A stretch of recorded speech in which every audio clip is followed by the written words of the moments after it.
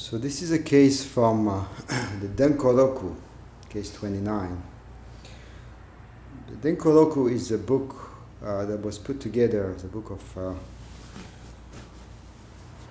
stories about the lives of different teachers that was put together later on, a couple of generations after Dogen,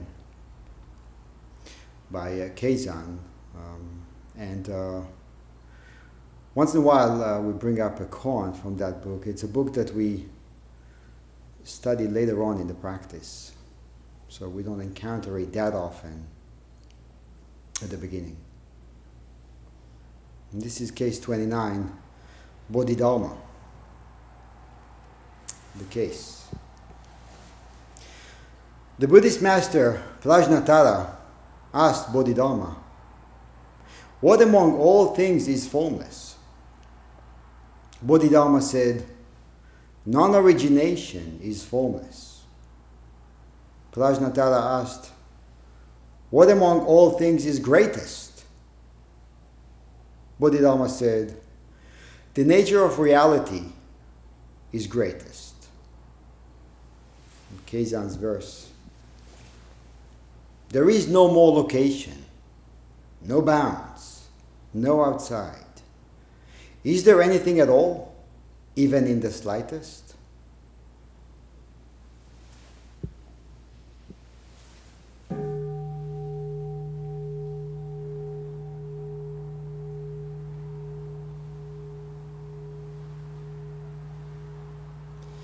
So last Sunday we entered a fall Ango period. There's a strong entry ceremony and strong Zazenkai. And I feel that we entered with a unified commitment to dive deeply into the practice and to dive into it with a specific focus to expand the understanding of actionable humility, not just conceptual humility, but actionable. And to do it as a manifestation of the Dharma, not just something to achieve or to clarify to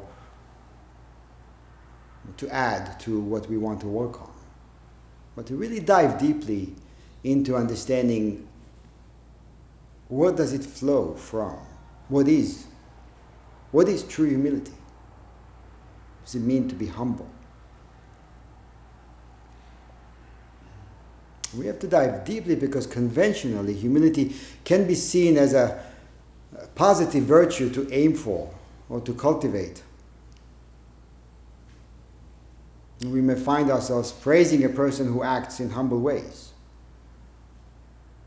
We may even develop some self-praising feelings about our own actions that appear to be humble. But in what we call the realm of the Dharma, what is called the realm of the Dharma, such thoughts reveal that there is still a hidden self that is attached to the actions and clings to some benefit or benefits, or maybe an expected outcome. Can work on it for 3 months and be something, become something, have another thing added to the description of me. So how do we do it? How do we work on it how do we work on it in a way that is different from the way we are used to working on things in everyday life? How do we do it in a way that is not too tight, not too loose? Right? As we talked about last week. What do we do with the frustration that is bound to appear, always appears? It's a step-by-step practice, not of becoming, but more of recognizing. And what is revealed has always been there. I was just talking with somebody in Doksan about how my daughter, when she watches, one of them, when she watches movies, if she doesn't get the plot, right away she gets very frustrated.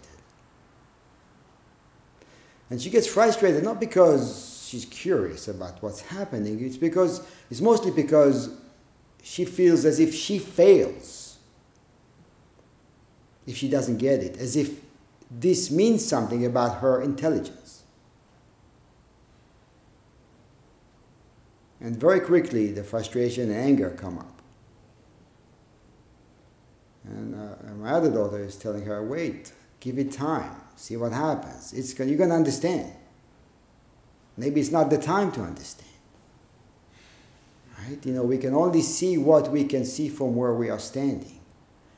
There's no way to see into what will happen later. There's no way to see what we will see when the eyes open up wider.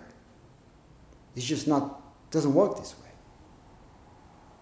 Not because what we will see is not so now. So we have to learn how to trust that what we will see is already here, and we are already complete. It's not just for Ango, it's obviously all aspects of practice. So a week into Ango, how do we feel? How do we feel about the commitments we took on personally? And how do we feel about the practice? How determined are we?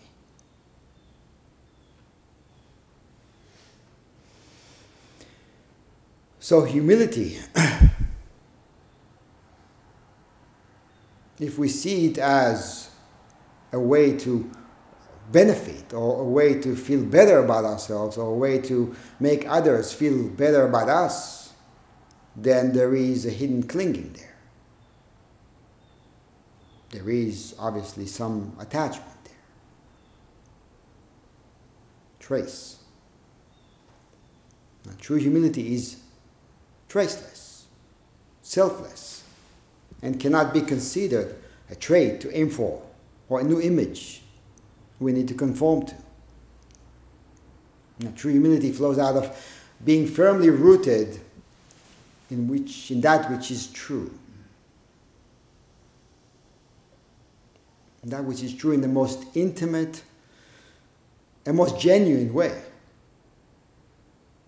It's not a truth that can be manufactured by our actions. We don't create it. We align with it. So it cannot be manufactured by what we do, but our understanding of it can be revealed by the way we function. So we have to look at the way we move, the way we act. We have to look at whether or not there are hidden agendas in what we say and what we do. Is there a hidden idea of gain? Is there a hidden fear of loss in my words and my actions?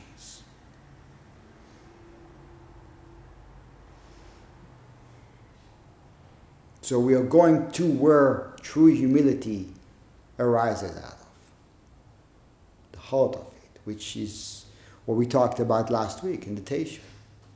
It was focused on the Buddha's first verbal teachings. With this statement, as I now see all sentient beings everywhere, they are endowed with the Tathagata's wisdom and virtue. But because of deluded thoughts and attachments, they do not realize it. Because we are looking at it from a mind of gain and loss, we cannot see. Because we are looking at it from a perspective of wanting to look different, appear different, sound different in the eyes of others, or see how we look based on what other people think and say. There's still duality.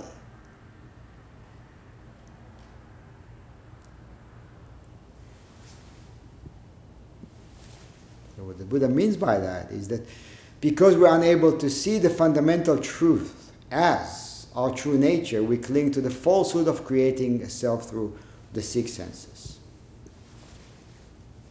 And what I'd like to do this morning is stay in the same vein and keep exploring the naked truth through the life of Bodhidharma and his teachings, clear teachings, which point directly to the Buddha's realization. And we are going to study the teachings of Bodhidharma together, so it'd be good to get on the same page about Bodhidharma's life, about what is known, about what is unknown, about what is not so clear.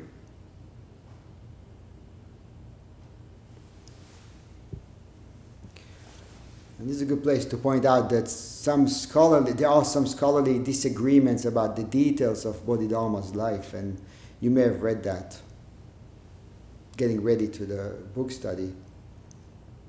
So there are some disagreements even about his historical existence. Some say he's a compilation of more than few people that somehow got clumped together into one person. And some say that he did exist and the stories are good representation of his life. And from what I understand, at least up to now, scholars are unable to prove or refute the stories. So what we're left with is what has been passed on from generation to generation. But either way, when it comes to practice and study,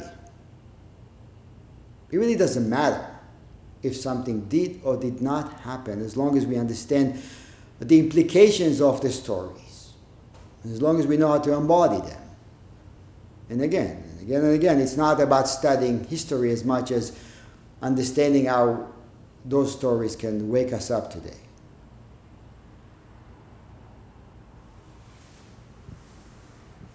So Bodhidharma was the third son of the king of Koshi in southern India. And his original name was Bodhitara. His father, the king, was a devoted Buddhist practitioner. And one time he made an offering. He gave a precious jewel to the Buddhist master Prajnatara. And Prajnatara wanted to discern the understanding of the three sons. So he called them, held up the jewel, the one he received from the father, and asked, "Is there anything which can compare to this jewel? Is there anything comparable to this magnificent jewel?" The first two sons said, "This jewel is the finest of all, and all precious gems cannot surpass it. Only one of your spiritual greatness would be worthy to receive it." The third son, Bodhitara, said, "This is just a mundane gem and cannot be counted within the highest rank, because the highest of all jewels is the jewel of reality. This is only a mundane glittering and cannot be considered to be the highest, because the luster of wisdom is supreme. This has a mundane clarity and cannot be considered to be the finest, because the clarity of awareness is supreme. This jewel cannot even sparkle as it does without the luminosity that knows its gleaming. If you know that this is a jewel, and knowing it is a jewel, you know that it is precious. If you know that it is precious, then you know that its value is not true value itself. And if you know that this is a jewel, you should only know that the jewel is not a jewel itself. This jewel is not a jewel because it is only a jewel of knowing, only the jewel of knowing that can discern it as even a mundane jewel. How would we know? How would we know to look at it? With what? Its value is not true value itself, because it is only the jewel of knowing that has true value. The way that you teach is a treasury of knowing, and thus you have been offered this mundane treasure. Just as this treasure has appeared due to your wisdom, so may the treasure of awareness appear in those who awaken to it. Obviously, lots of deepening to do. Right? Because the first tendency is to go to what we think we are looking at and stay there. How often do we, without some level of practice, how often do we actually look at how we are looking? Or ask, who is looking? Right? The attention goes to what we're looking at. So when Prajnatara heard this eloquent understanding, he realized that this guy is a great Dharma vessel. And he knew that he will be a great teacher at some point. But he felt that this is not the time yet. The conditions have not ripened yet for this to happen. So he remained silent. He didn't say anything. He just left. And this was the first encounter, so known encounter between Prajnatara and Bodhidharma, who later on became a successor, her successor actually. So I'm not sure when, but I think sometime last couple of years, 2-3 years, scholars have discovered that there's a strong evidence to point that Prajnatara was a female, which was somewhat unusual at that time. So I'm not sure whether or not it was purposefully covered up until they found out, but it's good to know. So in this exchange, the first two sons looked at the jewel and at the teacher from perspective of differentiating mind.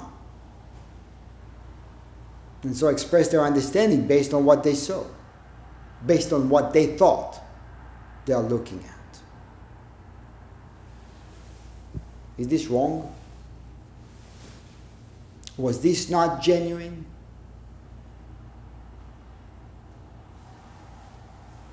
Now, seeing through the differentiating mind by itself is not wrong. It should not be rejected or denied. It's our capacity to discern, to make choices. In fact, it is an essential aspect of our survival as a species. How would we know where to go, where to sit down, what to eat, what not to eat?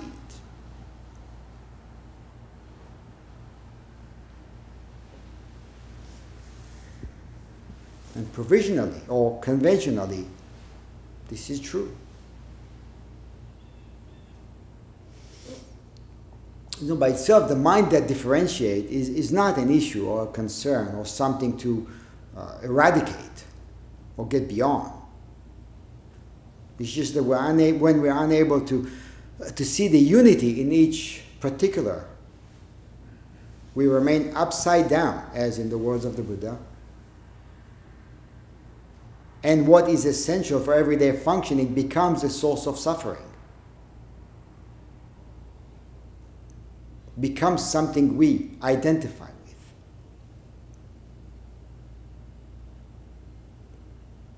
So we have to look at that rather than at the mechanism. The mechanism is fine, it's necessary. It's what we do with it that makes the difference. It's what we do with it that either causes suffering or brings up healing.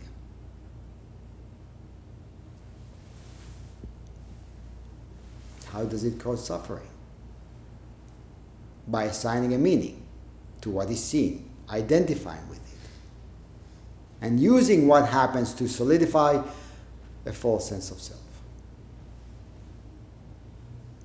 And to turn right side up is to recognize that everything that comes into form subsists for a little while and disintegrates. And all this happens on a unified canvas that has no beginning and no end. Both are true. The canvas is true, and what appears on that canvas is also true.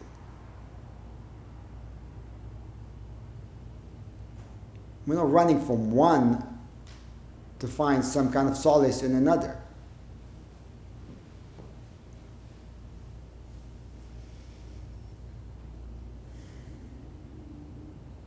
As Bodhidharma said in his answer to Prajnatara's question, this jewel cannot even sparkle as it does without the luminosity that knows its gleaming. What is not seen through the differentiating eye is the ground of what is seen, that which is supporting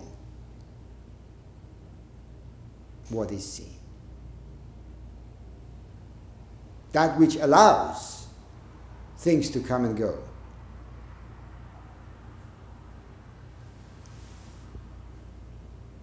Without the luminosity that knows its gleaming, it's impossible to recognize. So in another way of saying it, without silence, there will be no sound. And without the silence, you will not be able to hear my voice. Because sound arises out of no sound. Sound is how no sound manifests.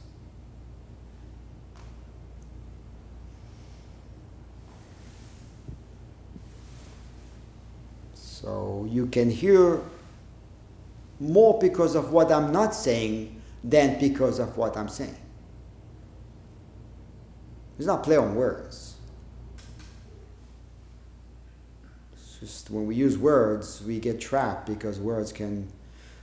There's a point that words just stop. And we have to journey without words from that point on. Without signposts. Signposts go only that far. And then we have to truly venture into the unknown.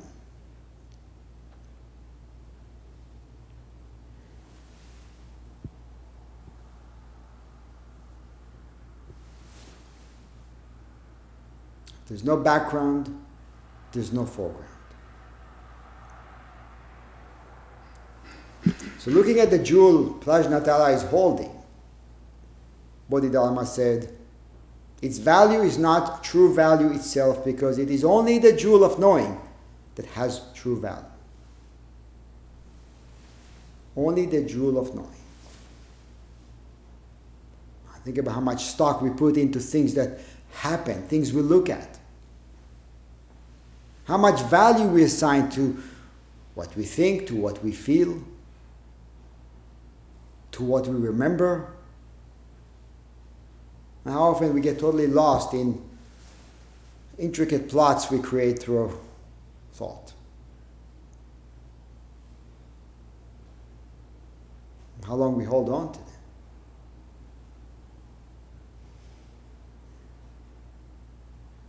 It does seem that we feel a certain way because of what happened in the past. Of course, it feels this way. But we can only experience the past or past events through thoughts and emotions that can only be empowered when we identify with them now. The only way to free ourselves from what was is to wake up now. Not to go to what was, to go to what is. Yeah, there is karma. And there is freedom of karma in the midst of karma.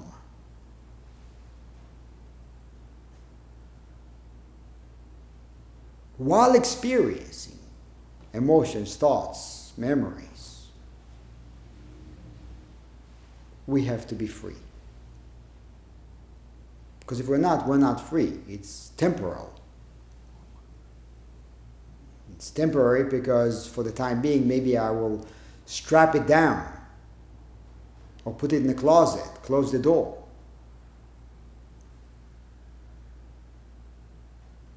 It doesn't work.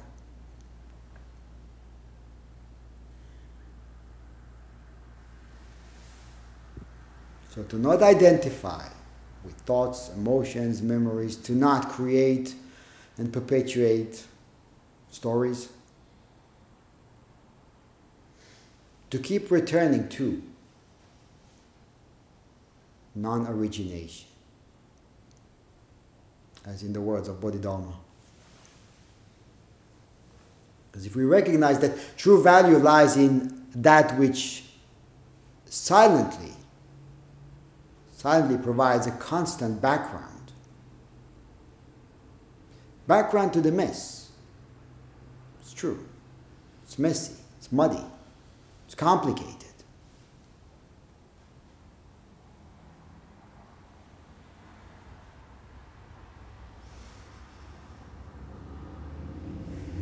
So if we recognize that, then thoughts and emotions are not identified with.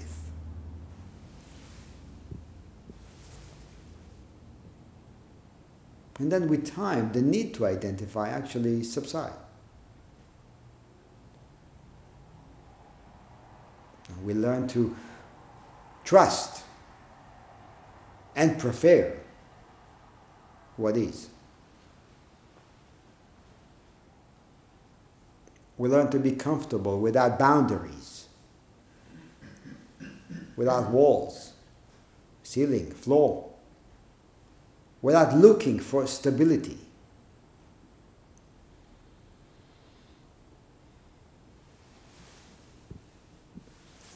And it's a universal mechanism, this need that we have to create and sustain walls and ceilings.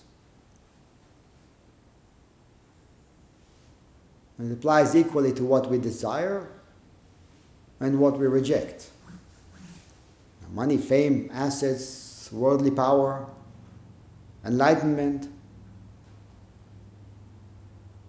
It can fall under the same umbrella of creating a self.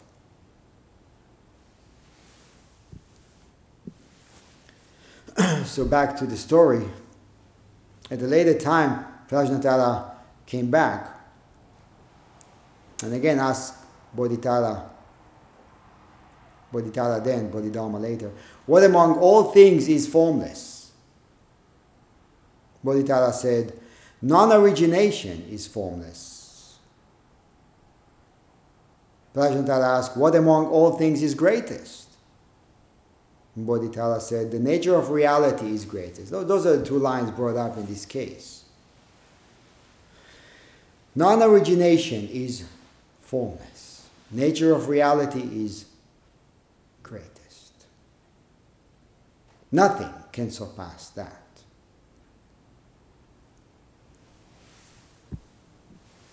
So what is there before thoughts arise? Before connotations are formed? Prior to the birth of the organism?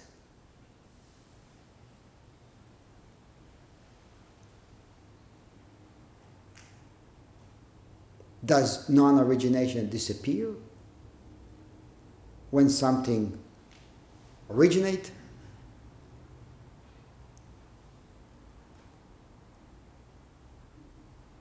When a person is born? Does the foreground cover the background? These are the questions we work with.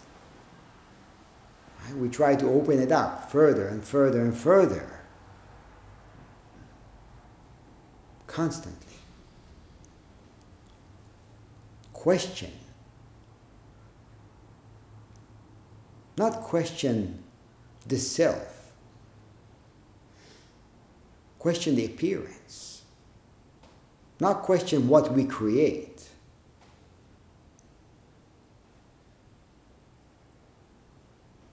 That I think we do with our practice. We do well. But to truly question,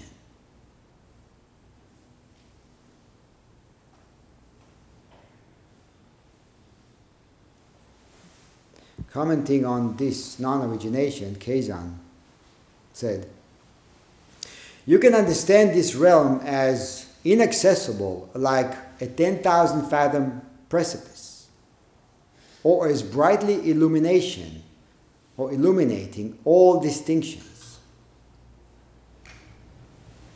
You can think of all things as being nothing other than that, and that they remain just as they are, changeless, along with the self.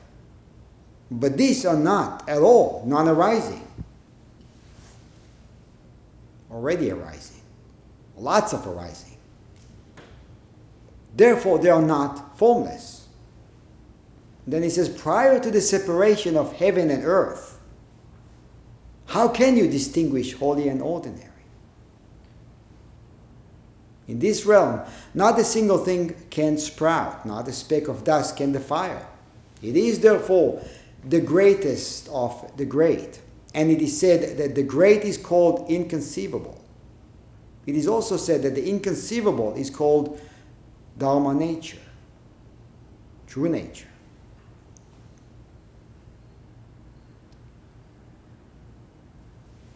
Now when we chant, now I return to oneness, we have to understand that what we are raising is the intention to return to the inconceivable and the ungraspable.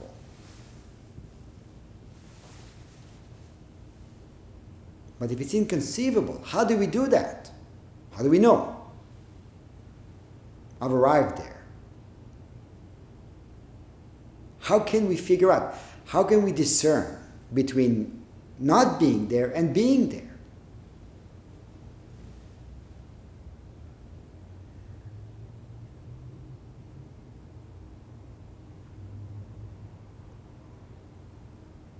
Keizan says, prior to the separation of heaven and earth, how can you distinguish? So before the thought of is or is not, before this thought comes up in the mind, before the appearance of duality, or before the appearance of duality shapes your view of the self, there, you're not a part. You've never been a part.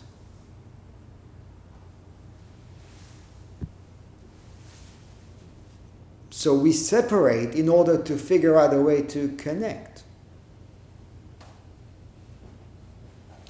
But in reality, the separation is false and the connecting is false. We think we are separated, and therefore we think we have to put it together. Of course, we're going to get frustrated because it doesn't work. So as long as we hold on to a notion of duality, we remain in duality.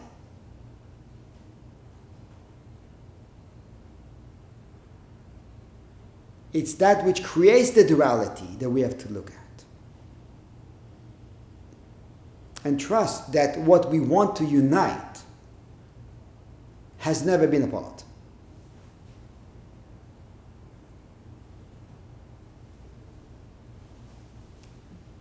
It's tough. It's tough not because it's complicated. It's just tough because it's radical.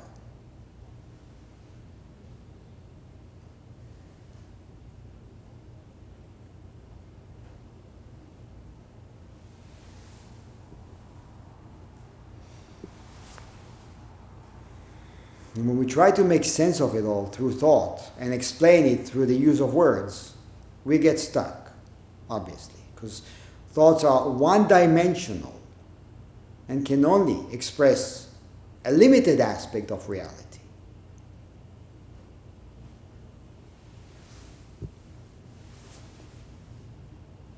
Challenges we face in our lives don't have to be heavy and complicated or a source of suffering. They become this way when we fail to recognize that what appears as separated is essentially not. There is the beginning of suffering.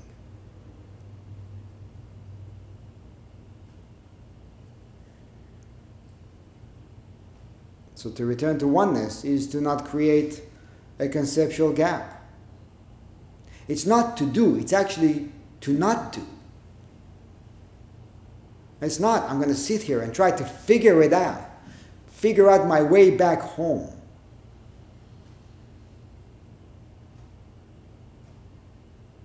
Just sit. That's the instruction. Just sit. Sit and observe. Look where the attention goes. It goes this way, bring it back. To what? Don't worry about it. Just bring it back to this. Over and over again.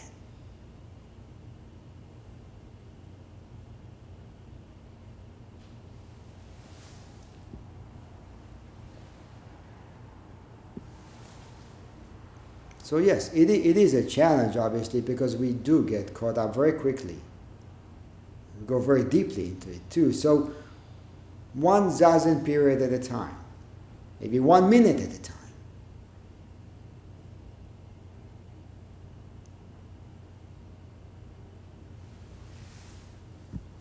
So then Prajnatara proceeded to ask Bodhitara, what is it that all things are hung on?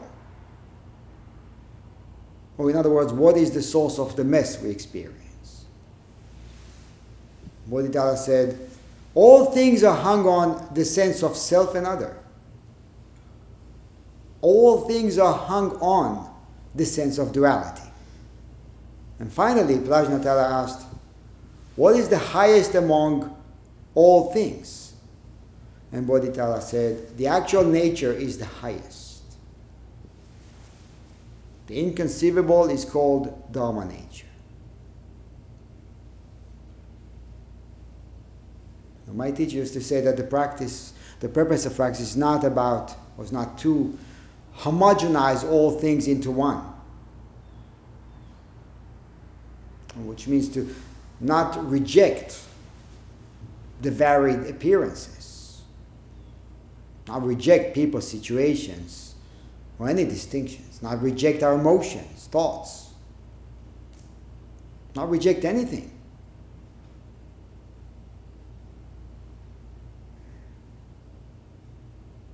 Because on the level of the relative, it's all true. But on the level of the absolute, all distinctions are indistinguishable. What we see as two is not two, yet it doesn't mean we should not see it as two.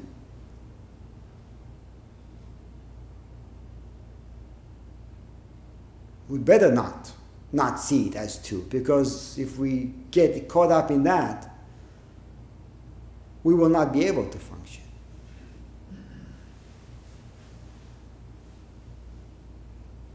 So while seeing appearances, realizing oneness, while feeling stuck, realizing not being stuck.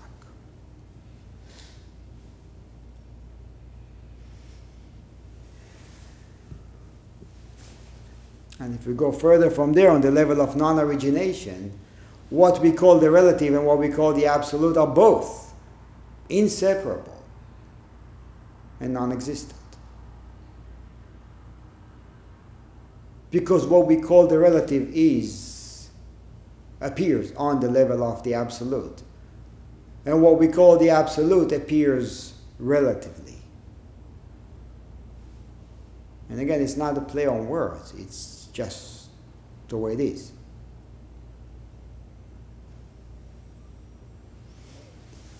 So Prajnatara then waited again until the moment has ripened.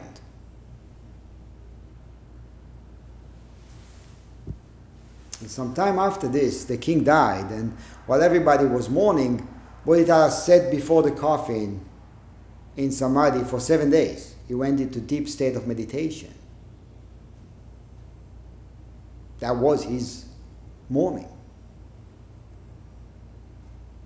And when he got out of it, he went to Prajnatara and requested ordination as a monk. Seeing that the moment has arrived, Prajnatara agreed and ordained him. So following this, Prajnatara practiced with Bodhitara. They practiced together. Bodhitara studied, took the time to receive instructions. It says that he received complete instructions from Prajnatara on the subtleties of the practice. On hearing these teachings, Bodhitara realized supreme insight.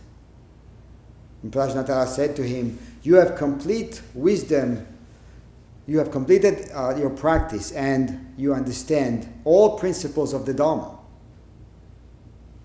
Dharma means complete knowing. Thus I shall name you Bodhidharma."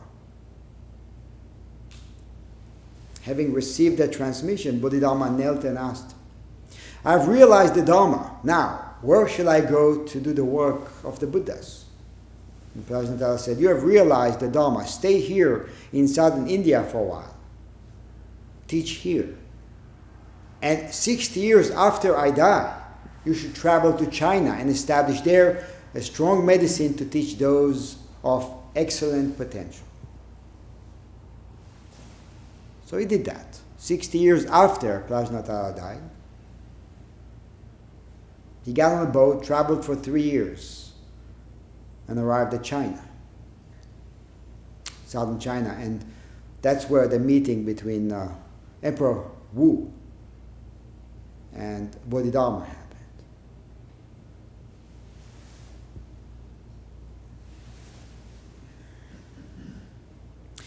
In this dialogue, Bodhidharma asked Prajnatara, "Will I be able to find those who can become vessel for these teachings? Will there be trouble there for the next 1,000 years?" And Prajnatara said, "Yes, there will be numberless people who will wake up in the land where you will teach. And there will be some troubles, so you should lay low for a while." And he did that. He went to China, met with Emperor Wu, had the dialogue, the famous dialogue, crossed the Yangtze River, settled in the Shaolin monastery, and sat staring at a wall for 9 years. Which by itself obviously is a pointer to what we're practicing. It was deeply realized, yet went further, went deeper as a practitioner, not as a teacher.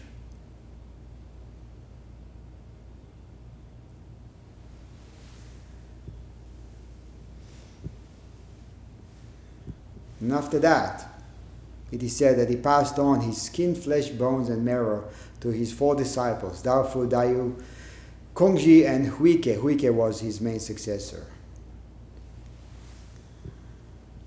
And during these times, there were other teachers of different sects who tried to kill him.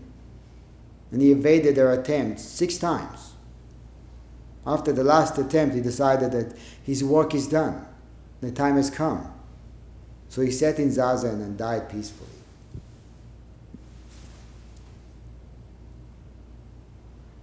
So Bodhidharma is actually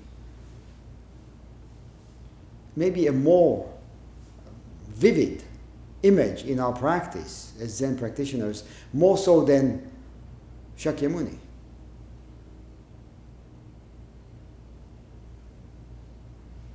And the differences, well, obviously there are differences between the way Buddhism was practiced 2,500 years ago and also other sects of Buddhism that are more connected to the original teachings, or at least in form.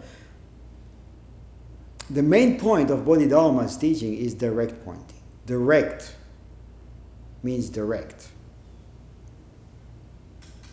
Simplified, bare bones.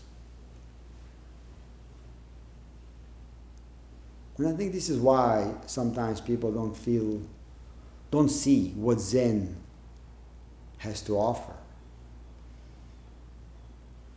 It's very much non-frills kind of practice. Not many colors, high points. The heart of it is just keep your mouth shut, sit down, don't move. Don't move and look at what Bodhidharma is directly pointing. And the heart of it is taking personal responsibility to verify, to clarify. Which does take a lot of determination and trust that we can do it, that we have what it takes.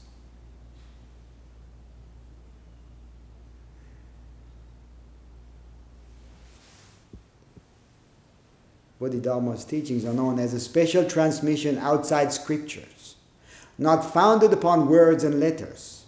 By pointing directly to one's mind, it lets one see into one's own true nature and thus to attain Buddhahood. Simple. Simple.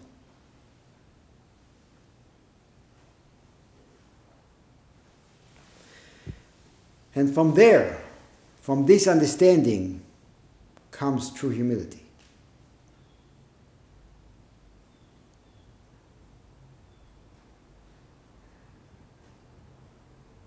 And if it's not actualized from there, then it's just another dead concept. The dictionary to humility says it is a low view of one's own importance, which is kind of pointing at it, but not quite it. The true understanding of humility flows out of an understanding of equanimity. So how can it be low? Low in relation to what?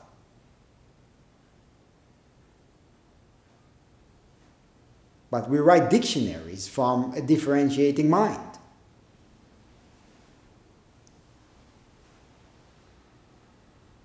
So we can't even look at a dictionary for an answer.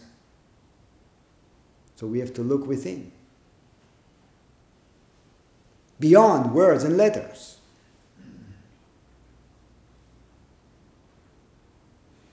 No high, no low. And it's not more than just being authentic, genuine. And the one who is humble does not know she is humble. And as Dogen said, Buddhas do not know there are Buddhas. There's a nice story about Rumi and a seeker, and the story portrays this very well. Once upon a time, a young man decided to leave his homeland and go to learn from the great teacher Rumi in Konya. After weeks of travel, he finally reached the outskirts of Konya and saw a gracious presence walking towards him.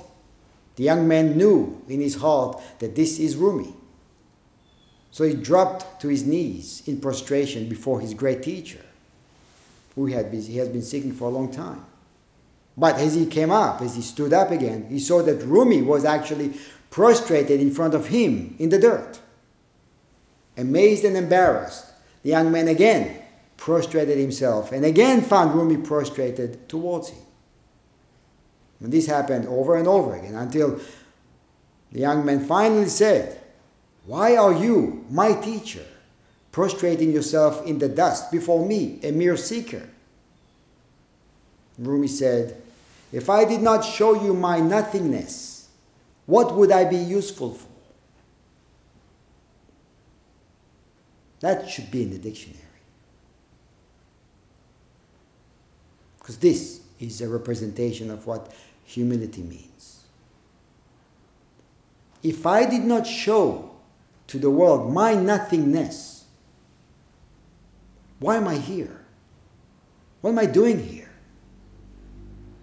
Because if I'm not doing that, I'm glorifying an illusion. Guaranteed. And that's what we need to do, to show nothingness.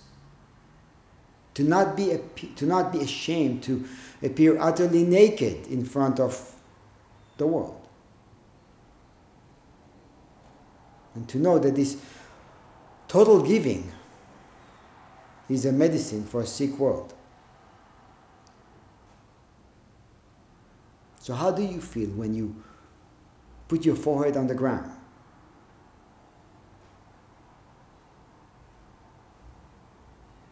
Look at that, clarify, and bow deeply, daily. Bow to give it all, completely and utterly. And show nothingness.